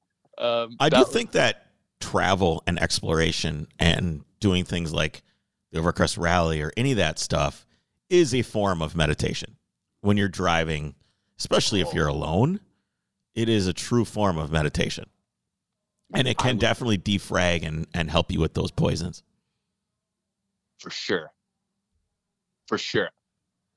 I definitely think exploration and kind of like the vulnerability of situations that is kind of, I think that like putting yourself in a new, like something brand new is cathartic to any, like to a multitude of ailments, whether it's ailments of the heart or just like confusion of career paths, for sure.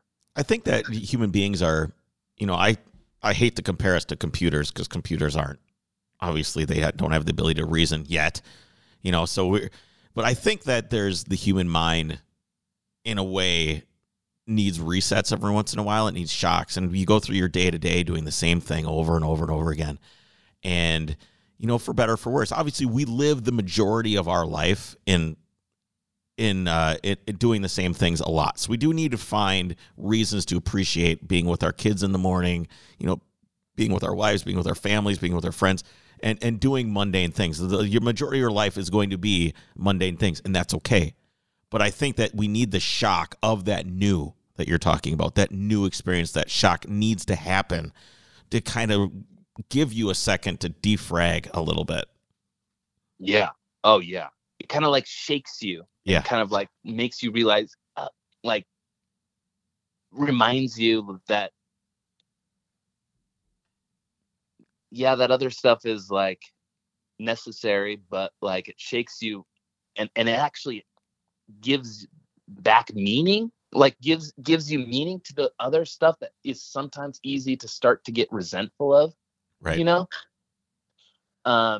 So did this work for you? This bike trip, did it give you what you needed? So here's what it did. It was kind of like a good stepping point to get out of my own head a little bit. It led to my younger brother and I starting a business together. Because when we were down there, there's this thing called woofing. I don't know what woofing stands for, but it's basically like you can like work and live at different locations. You can kind of like live for free, but you're kind of like working on a farm and kind of learning stuff. I don't know if it still exists, but woofing. So we woofed at this place in Costa Rica where one of our tasks for accommodation was to build this chicken coop out of rebar. And so we used rebar and these like very primitive like bending tools to bend this rebar and like build this chicken coop. And we were like, this is actually really awesome. Like working with this material is kind of like pretty cool. So when we came back to America, we started this company that basically we made rebar hangers. Like imagine like you have a really heavy jacket and you want to hang it up in a closet.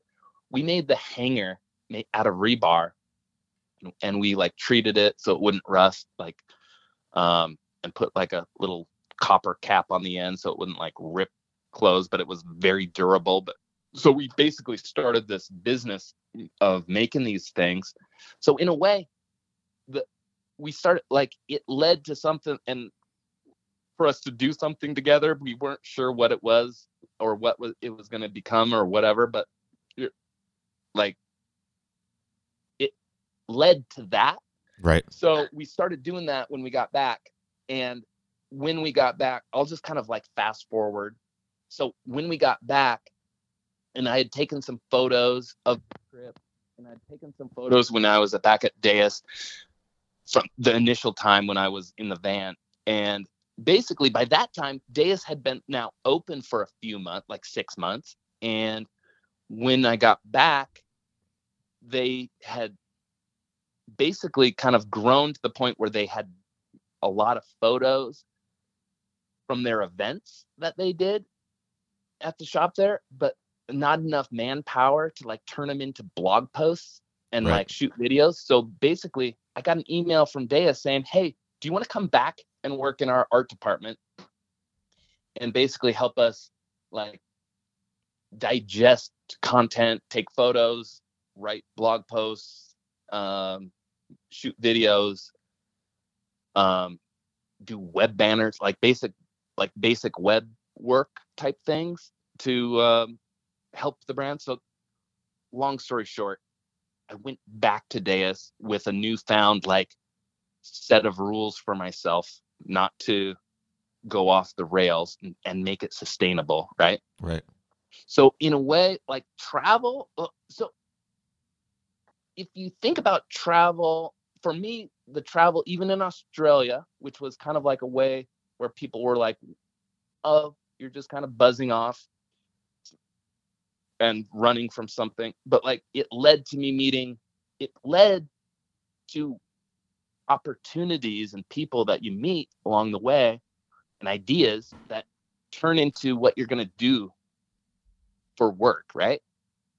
And it kind of like, even the trip bicycling through Central America with my brother, which kind of led to that brand, or kind of like that company starting, like he ended up doing that and we sold the brand a couple years later. But like it kind of like opens up if you let travel change you and like give you new perspectives, you can kind of like use it to your advantage, as opposed to a vacation where you go on vacation and then you come back to your whatever, like you pick up where you left off. Right.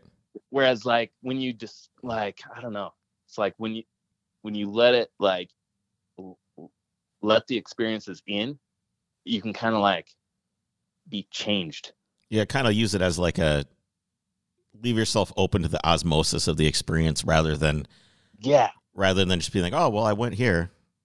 And that just makes you realize that you have to put yourself in a place that will allow that to happen. Because there's lots of places you can go that won't change you. You know, you're not going to go to an all-inclusive resort in Copacabana and have a life-changing experience. There's no hardship. There's no contrast. There's nothing waiting for you there.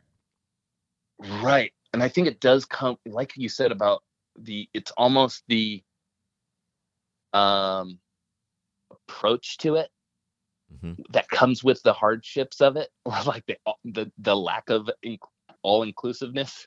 Right. Figuring stuff out. You have to figure new stuff out when you're traveling, right? Or like even road trips and rallies, you have to figure new things out as you go. And then all of a sudden you realize maybe you have another tool in your toolkit. Most undoubtedly you do. You know, it's like adding another book to your bookshelf at home. It's this whole wealth of knowledge of everything you've read, but it's in your head with experiences. Exactly. So you ended up back at Deus, and how do you go from, hey, let's do pictures with our blog to the art director? That's a huge leap. Well, I think it was. Did you just all of a sudden start leveraging your education? Like, how did that? Wow. How did it work? To be honest with you, it was kind of like it was kind of learning the ways, the ropes, and helping in like the content creation capacity. And I was working with a guy named Stefan Wiggin, and he was kind of like the brand director, and I was kind of like his sidekick. That kind of would help make it happen, or like not make it happen. Like he would connect, like he would plan events, and I would help make the flyers, and then we'd get artwork from Australia. So I was like, initially when I started, I wasn't doing like illustration work or real design work necessarily. It was more of like just getting content out the door at the rate that could be like that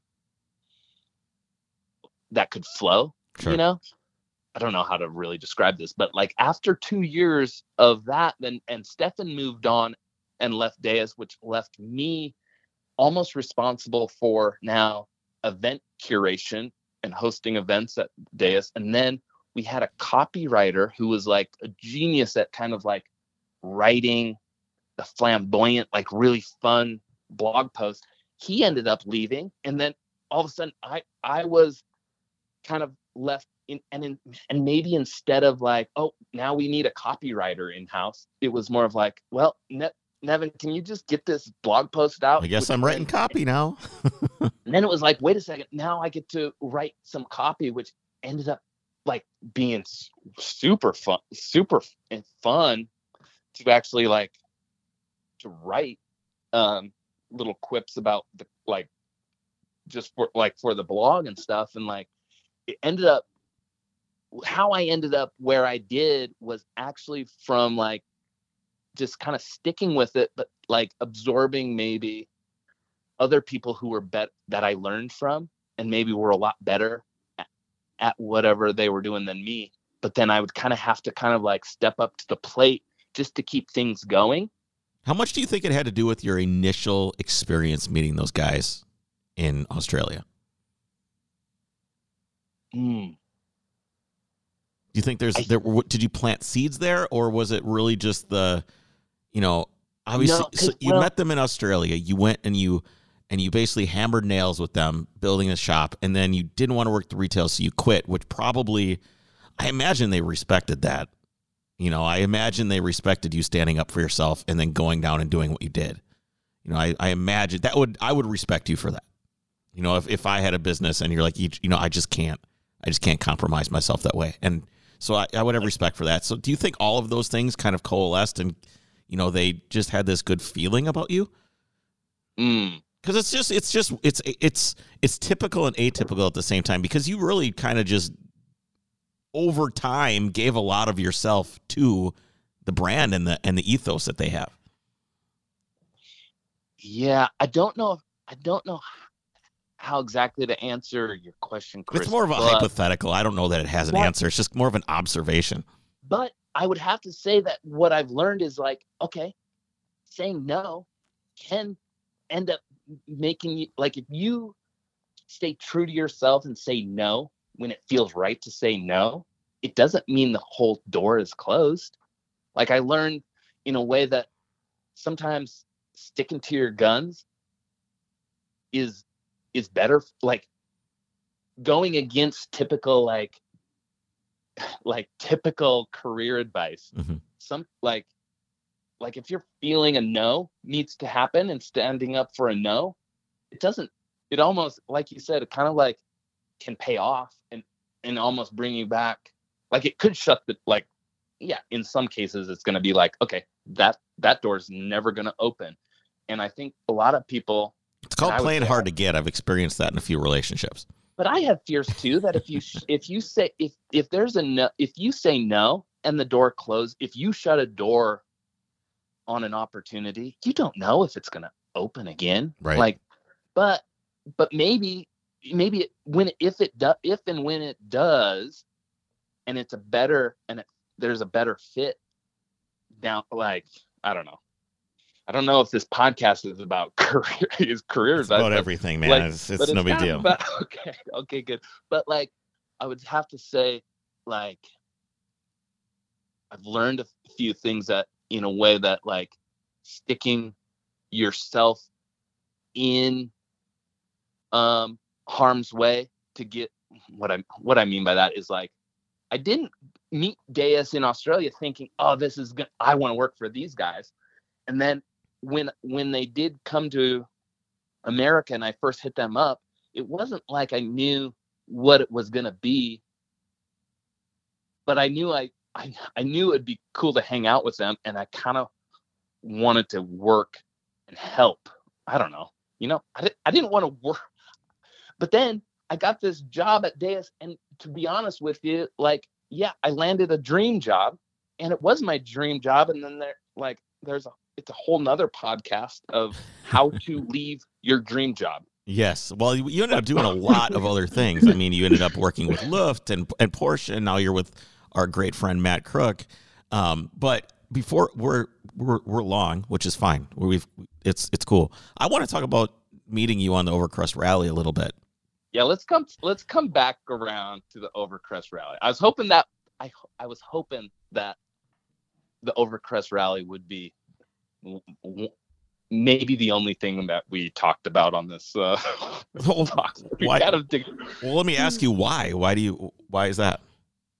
Well, I kind of feel like the Overcrest Rally was kind of like this new experience, kind of like that same feeling that I had when I first went to Australia and started hitting the road. Because before Overcrest Rally 2021 in Utah, before Mexican Hat, I had never driven with other people in cars. Right. I'd only really got my 912 running and just kind of like used it for solo runs up the canyon and around neighborhood and kind of like weekend, or like I'd use it to daily drive when I was at Deus. Like, I'd use it to commute. But so did Matt like con you into coming? It was like, yeah, you should come to this thing. Were you skeptical? What was it? What was your feeling before you went? My feeling before I went was, so when Matt said, okay, this Overcrest Rally is happening, coming up here. Do you want to go? And it was like, well, yeah, of course. Yeah, of course it sounds fun. And then it was like, no, really, we're going to take we're going to drive our cars, and through Utah. And my initial thought process was, well, my car's not going to make it, but yeah, well, let's go. My car's not my car can't do it, but we can sure as hell go for it. And it did make it, but barely. Like absolutely barely made it. So what part of you was okay with going, even though you knew some people won't even go because they fear they might not make it? You're going knowing that you're not gonna make it.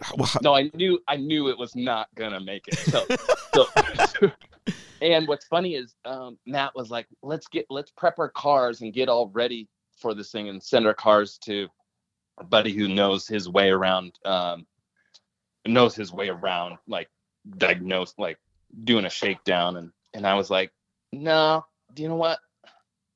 That's just doing that.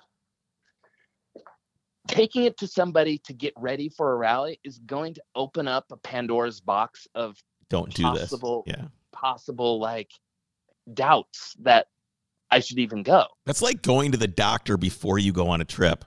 When you're just, your car is old. So I'm not saying you're old, but if you're like 80 and you're like, yeah, I'm going to go on this trip to Belize, going to the doctor first is like, yeah, your knees are bad. You know, you've got some arteriosclerosis in your spine. You shouldn't do this. Yeah, exactly. The professional recommendation is not a good idea. Do not do this. Do not proceed. So no, but what I did know was, well, here's the thing. And I learned this bringing full circle. I learned this in Australia when I had bike troubles and I was tempted to buy another motorcycle. And I had the advice given to me that it's a devil you know than a devil you don't.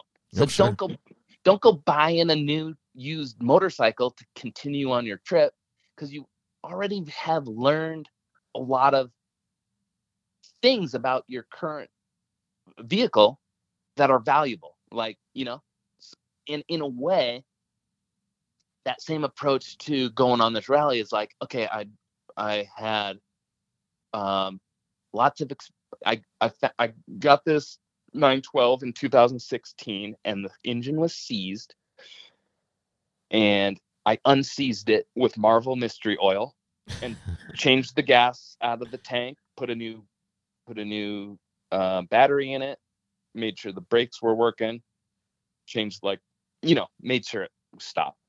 But once I got it unseized and the engine rotating and I fired it up, like I figured out that these engines are pretty simple. Mm-hmm. And even, that engine, when I first got my car, I could have taken the time and money to rebuild that engine. But just getting it running was kind of, at that point, what I just needed to do to experience the drive, right? Yeah, and it felt good to get it running, right? I mean, it always is great to get stuff, back from the dead. Yeah, and to me, like, once an engine fires up, you're like, if you can get it started, you're good to go. You're good to go. Yeah, you're 90% of the way there for sure. Like you can go on a road trip. I don't know if you saw in my stories, I bought this W126 Mercedes 300 SD, and and it's been sitting for 20 years, legitimately sitting for 20 years with broken fuel lines. That I tried putting some fuel in it, and it just pours out of the bottom of the car. You can't even put fuel in it. The radiator's got a giant hole in it. There's no brakes, and I'm like, I'm going to try and start this thing. I'm going to do it. And I put a battery in it, and it started. That's the only thing I did, is put a battery in that stupid thing. And now that it runs, I've got all kinds of wild and crazy ideas just because it runs. Once you get something running, it just seems like the right thing to do is to drive it. It just seems like the right thing to do. Well, you need the motion. Okay, you can fix things till your ears turn blue when you're on a lift, right? Because there's all these things that look in disrepair. But when you realize that you can actually get this thing up to 60 miles an hour, wow, all this stuff is imminently gonna break, like like imminently gonna fail soon, but it's gonna, and and maybe the philosophy is, it's gonna break, so just make sure when that thing that looks like it's ready to go goes, have tools that can pull it out. Maybe have the replacement part that will go back in. So basically, in preparation for the Overcrest rally, really what I did was, like, I went through my list of basic things that I had experienced in my last, like, 4 years of owning the car that have occasionally needed replacing and upkeep, and basically just kind of like got a couple spares of those things. And instantly became a breakdown influencer. As you wrote in the email to me. It was the best time I had on the rally. And usually everything I get, I've been doing events for 20 years, car shows, rallies, everything. And I get off on giving everybody the experience, right? Like, I go, my good time is usually going to scout the rally. I go alone. I go and I scout the rally. I experience it myself. In terms of the driving, that's where I get to drive, because usually on the rally, I'm doing other things. I'm trying to make sure everything's great for everybody, blah, blah, blah. Yeah, for sure. The highlight of last year for me was that 3 hours that I got to drive around with you and the guys that you were with. Matt. Wait, that was just 3 hours? Because even within that 3 hours, how many times did I actually break within the 3 hours? At least once every 20 minutes. I think it was at least once every 20 minutes. Granted, it was the last day of the rally, but it was at least once every 20 minutes. But I had more fun being with you and everyone else on that. We were on this road that was like the straightest road ever. That road was, I don't know if you remember the one where we were hanging out for like half an hour, and it was the straightest road of all time. And I'm just trying to explain how straight the road is. And in that area, it's weird that it's that straight. It's not Nevada, right? And we're all hanging out. You're working on your car. We're all just kind of chatting. I'm kind of taking some pictures. You're in there in your overalls, your little tool bag. And you're frantic. You're working really hard and really fast. I remember just going over to you and being like, dude, nobody cares. This is it. Look how chill everybody is. You don't have to hurry. You don't have to hurry. Nope. I do get, because I had never done experience with people. I on retrospect, I was a little bit anxious. The fact that I felt like I was slowing people down from getting to the destination that maybe they were hoping to reach by a certain time. Sure. So that aspect was new to me, and I probably was kind of like, okay. It's the correct feeling to have, because if it's happening as frequent as it was, if I could fix my car quickly, you add up all those quick fixes, it's still too much. It's still too much time. Here's what I'll have to say about it, though. In most rallies, that's probably going to be a problem. People will get irritated. They'll be like, what is this guy doing? Why is this piece of shit car here? Whatever the case may be. But the Overcrest rally is such like the people that were there were the right people. Right? Totally. It was the right type of people that were there. And the type of people that were there aren't the type of people that would care. I understand that you were trying to hurry, but everybody was just, honestly, it was great. Every time you broke down, I got to get out of the car and hang out with people. It was perfect. So it worked out really, really good. I remember you push started the thing, and then you went to go turn around, and you just never came back for like half an hour, 20 minutes, or whatever it was. Where did he go, everybody, when we were about ready to get in the car and go find you? And then there you were, just kind of coming over the hill. Oh, it was so good, man. It was so good. No, that was a weird time, because it was for some reason, in that stint of the rally, my car wasn't wanting to start as very, very good. It wasn't wanting to get started, which it later, by the end of the day, it ended up, we discovered that it was actually the coil that was causing it to kind of have problems. not wanting to start. It was a coil problem, but that was that morning, which felt like that whole day felt a lot of different things happened that day. But that was the morning where I was like, why is this thing not wanting to start like it normally does? So once we pushed it, and it was funny because I kind of needed it to be rolling quite far for it to really run on its own power, which is why I kept going. You know that video that you have? I think you make it a reel of it, but yeah, it's like, why?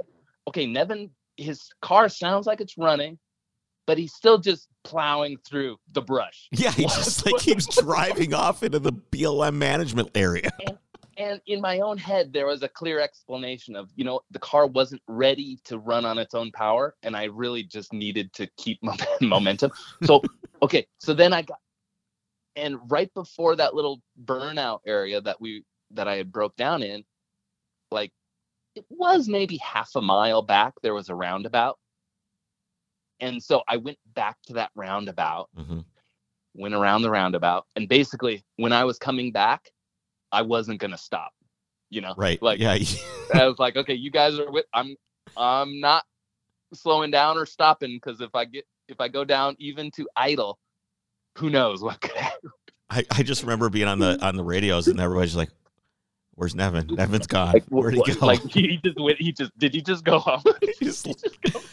Here's the thing though, is that throughout all of this, and I've been on a lot of rallies where a lot of people broke down, they get really mad, right? They're like mad and frustrated and angry.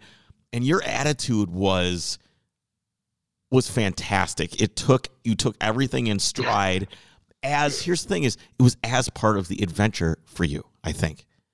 It was just part of the experience that you were having. It wasn't getting in the way of the experience you wanted to have, if that makes sense. Yeah, true. It was great. And I hope I see you again at the next one. Despite the photos of the result, which the photos only show the car broken down, like everywhere. But it was running like I made it the route, and there was some beautiful driving that was had. Yeah. It wasn't it was like 2,000 miles overall. It was very fantastic. And I need to just like, and you said it perfectly, that it was the people that we did it with that were okay with that happen. Like, because here's the thing. If I go on when I go on the next Overcrest rally in Idaho, I do not want to be the breakdown influencer. I do not want to break down so frequently. Sure. Of course, like I don't want to. That's not the objective. It's not the objective here. Right. Right. But it shouldn't stop you, right? Like, it shouldn't, like, in a way, even when Matt said, should we go on this thing? And I said, can't make it home, but yeah, let's depart. And in a way, and I don't know, I learned that, like, I do a little bit of motorcycle racing, and for me, the braking and the fixing and getting to the starting line to like sign up for a race. Like, if I sign up for a race, it means I have a running motorcycle, which basically will get me to the starting line and a few laps into the race. And there's times where I go 3 whole races with no problems, and it's fucking fantastic that I haven't broken the race bike, But then, like, maybe on the 4th race, I like the piston sticks and I have to rebuild the engine, or like the rod breaks, or it's and then it's like, okay, well, time to fix it again, and then try to get to the starting line. People think of it as a series of small events. Each race is its own event. Each rally is its own event. But it's really more like a one line that's drawn between all of them, right? So it's not just, well, I had a really bad time at this, or I had a really great time at this. It's you're drawing a line between all these different events as almost like one giant experience that you're having. because it wouldn't have broken down if you wouldn't have raced the 3 races, because you wouldn't have put the wear and tear on it. And you wouldn't have to, and you wouldn't have been able to do the other races unless it broke down and you fixed it again, and it allowed you to be able to do that again. So it's not always just the one thing that you're doing or trying to do. You're trying to do the race, right? You want to race the bike. That's the goal, right? The goal is to race the bike. But and not only that, you want to win. Of course, you want to go race and you want to win. But what comes along with that is all the different myriads of colors and gradients and variants of life that are involved with getting there, doing it, fixing it. All of that is just as much part of the experience as kickstarting the bike and racing. It's all the same line drawn. For me, that's how I think of it. You know, like repairing this Mercedes that I've been working on to go on the rally. For me, I bought this Mercedes. It is a piece of shit. I'm going to try and fix it so I'm not a breakdown influencer, because I can't be, because it's my rally. So I got to get this thing going, and I got to go out and I got to scout in it. And like this whole line that's drawn isn't just, hey, I'm going to do this rally and have this car there. You know, it's this huge story to tell, and it's a story with yourself. And the greatest thing about, you know, cars is it's a great tool to be able to do this with. But I can't think of many other things, motorcycles too, of course, that you can put the kind of time, effort, talent, blood, sweat, tears, learning, failure, success, and have it be for something that is really small, which is like the rally, for example, compared to everything else that you've done to get there is huge. And the rally is just the 2 days, but it's everything else. It's all just so important, the getting there, the preparation. And the last year of like preparing for the next rally for me and everybody else is like building cars and preparing and talking about it and telling the stories from the last one.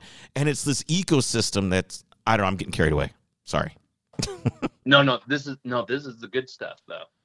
Cause you're totally right about it.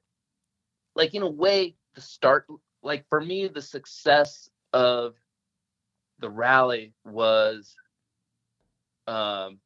in terms of like my car and the situation, being at the starting line in Monument Valley, my car made it from California all the way to Mexican Hat. Yep. And like, you know what? It's kind of like, okay, I would have died happy that morning, right? Right. Like if I would have broke down in the first 5 minutes and ended up on a trailer, the fact that in a way, you don't know what's going to happen. You try to prepare as much as you can, but like, I could have ended earlier, like catastrophic. I'm talking about like catastrophically. Right. But like I was able to limp all the way through the rally and to the end. And we got there to the film festival late, but because of me, but like still kind of made it to the end. I didn't make it all the way home on my own power, but that was farther than I thought I would make it. But like even getting to Mexican Hat and then meeting everybody, or even like the adventure with meeting like Michael Gideon and Andrew, who he was riding with, and like driving with Matt Crook in his Mark II Golf, getting to the rally. Oh my goodness. That was so fun. Right. Brand new. That was brand new to me too. And I don't mean to say that, and I'm talking about this brand new feeling where I don't have any expectations of what coming up to Idaho is going to feel like, but like now I have a little bit more experience. It's in rallying from the number one. So in a way, I need to prepare differently. Right. For Overcrest number 2. Basically what I'm saying is like there's something special about the first time, right? Oh yeah. And of an experience. And like I don't know. I can tell you that the pressure on me for everybody's experiences here and Jake and Jeff, we feel it. You know, we want it to be special for everybody every year, so we're working our butts off on it. And you set the bar for yourselves like you really outdid yourself in Utah. But no, you know what? I have to commend you. Idaho is amazing. I've spent a little time in Idaho. I don't know the ins and outs, but I want to tell you about one place that I've been to, and it's called Lake Pend Oreille. And Pend Oreille. I don't know if it's going to be on the rally. It doesn't matter if it is or isn't, but it's an example of the coolness of Idaho. Because I went to like it's kind of in that top handle, like the tippy top close to Canada. Sure. But Lake Pend Oreille, and the time that I was there was unique because it was like a very misty morning, and like looked like it felt kind of rainy and overcast. But Lake Pend Oreille is a super deep lake just north of Coeur d'Alene. And what's cool, it has some cool history because the military used to like test submarines in this lake because it's so deep. Like I don't know the facts, but I remember like it's super deep. Deep water scares the hell out of me, man. And it's kind of, there's like a really cool like train system that goes really close to the water, and some cliffs, and mountain goats would fall into the water and basically sink down, but like stay underwater in Lake Pend Oreille at a certain at a certain depth because it was so deep, where it would like preserve them for centuries, because it's kind of like I don't understand how it happened. Did they find any bodies down there of people that got? I'm sure there's weird shit down there, but from just like the testing and the military side. But it's like if a goat falls into it, it'll sink, but then hover at a certain like depth where it just kind of like gets preserved because it's so cold down there. Well, this just solidifies my fear of deep water, so I appreciate that. So in a way, I'm just saying what I recommend is that perhaps it's a really great road. That would be amazing. Don't drive your car over the edge and end up in Lake Pend Oreille. But if you did, you would you'd be preserved. Yeah, you'd preserve for generations. In like 1,000 years, you'll be like the guy that they discovered frozen in ice next to a mammoth. Exactly. A guy is here. We have a perfectly preserved Nevin with his 912 who made it all the way here from California. No, I don't know. I don't want to go off the road, but and I hope the research that I did when we were there, we kind of like, you know how when you're in a place and you're like, what is this place? And then you kind of start looking into it, and it ends up opening up. I do that all the time, yeah. Like a really interesting backstory. Anyhow. Like if you look at the map that we made for the rally last year in Utah, I put down all kinds of cool places that I did that with, where I just, the amount of time we put into like the landmarks and the places and go check this out. And I know some people checked the stuff out and some people didn't. But I mean, there was this grove of trees I can't remember what it was called, but it was on the map. And this grove of trees has been around for several thousand years. And the whole forest is one organism. Oh. And its root structure goes back thousands of years, but it's all one tree. Even though it looks like a forest, it's all one tree. I think it's like known as like the oldest living organism on Earth. It's like some crazy thing where you go up and be by these trees that are, thousands of years old. Super interesting. That's crazy. That actually, you saying that makes me kind of want, now that I know that there's uncharted territory on the map, because you get to choose if you go one way or the other. Yep. I need to go back to Utah and go the other route, right? Well, we're going to go back to Utah at some point. Maybe next year, the year after that, or the year after that. The Overcrest will be. We'll visit it again. Because it's rad. Because then you can choose like what you haven't seen yet. Oh, for sure. Yeah. So that'd be rad. All right, Nevin. I'm going to let you go, man. Chris, this has been too. I need to apologize. I went down the rabbit hole. No, I loved every minute of it. I think. It's everybody has their own self-perception, but my perception of you is it's very interesting what you've done and where you've decided to aim in your life, and the path and the line that you've drawn for yourself is unique and special. And I don't I don't expect everybody to be able to just say, screw it, I'm not going to do this and go do that just because their heart tells them to, because we have responsibilities. But I think that we should always have some sort of, the feelers out there to be true to ourselves. And I think yours is a good story of that. Well, thank you, Chris. And like my story, well, in a way, now that you mention that, when I was younger, I was shooting from the hip in the most literal sense of the term. And it led me to maybe a place that I did that maybe was founded upon like the wrong intent, but then, it comes back around. It sure ends does. Up, you sometimes try to straighten out. Even though you make mistakes. We all do. All right, man. I'll talk to you soon. I'm going to be coming back out there at some point this summer to get my 911 if it ever gets done, and okay. We'll be sure to hang out. Hey, if that doesn't happen, maybe I'll still try and find a way to come out. Okay, sounds good. You're always invited out to Ojai and hang out with Matt and I there, and look forward to seeing you again. Dude. Whenever that happens. Thanks for spending so much time with me. I really appreciate it. Thank you, Chris. Appreciate it. Okay, take care, buddy.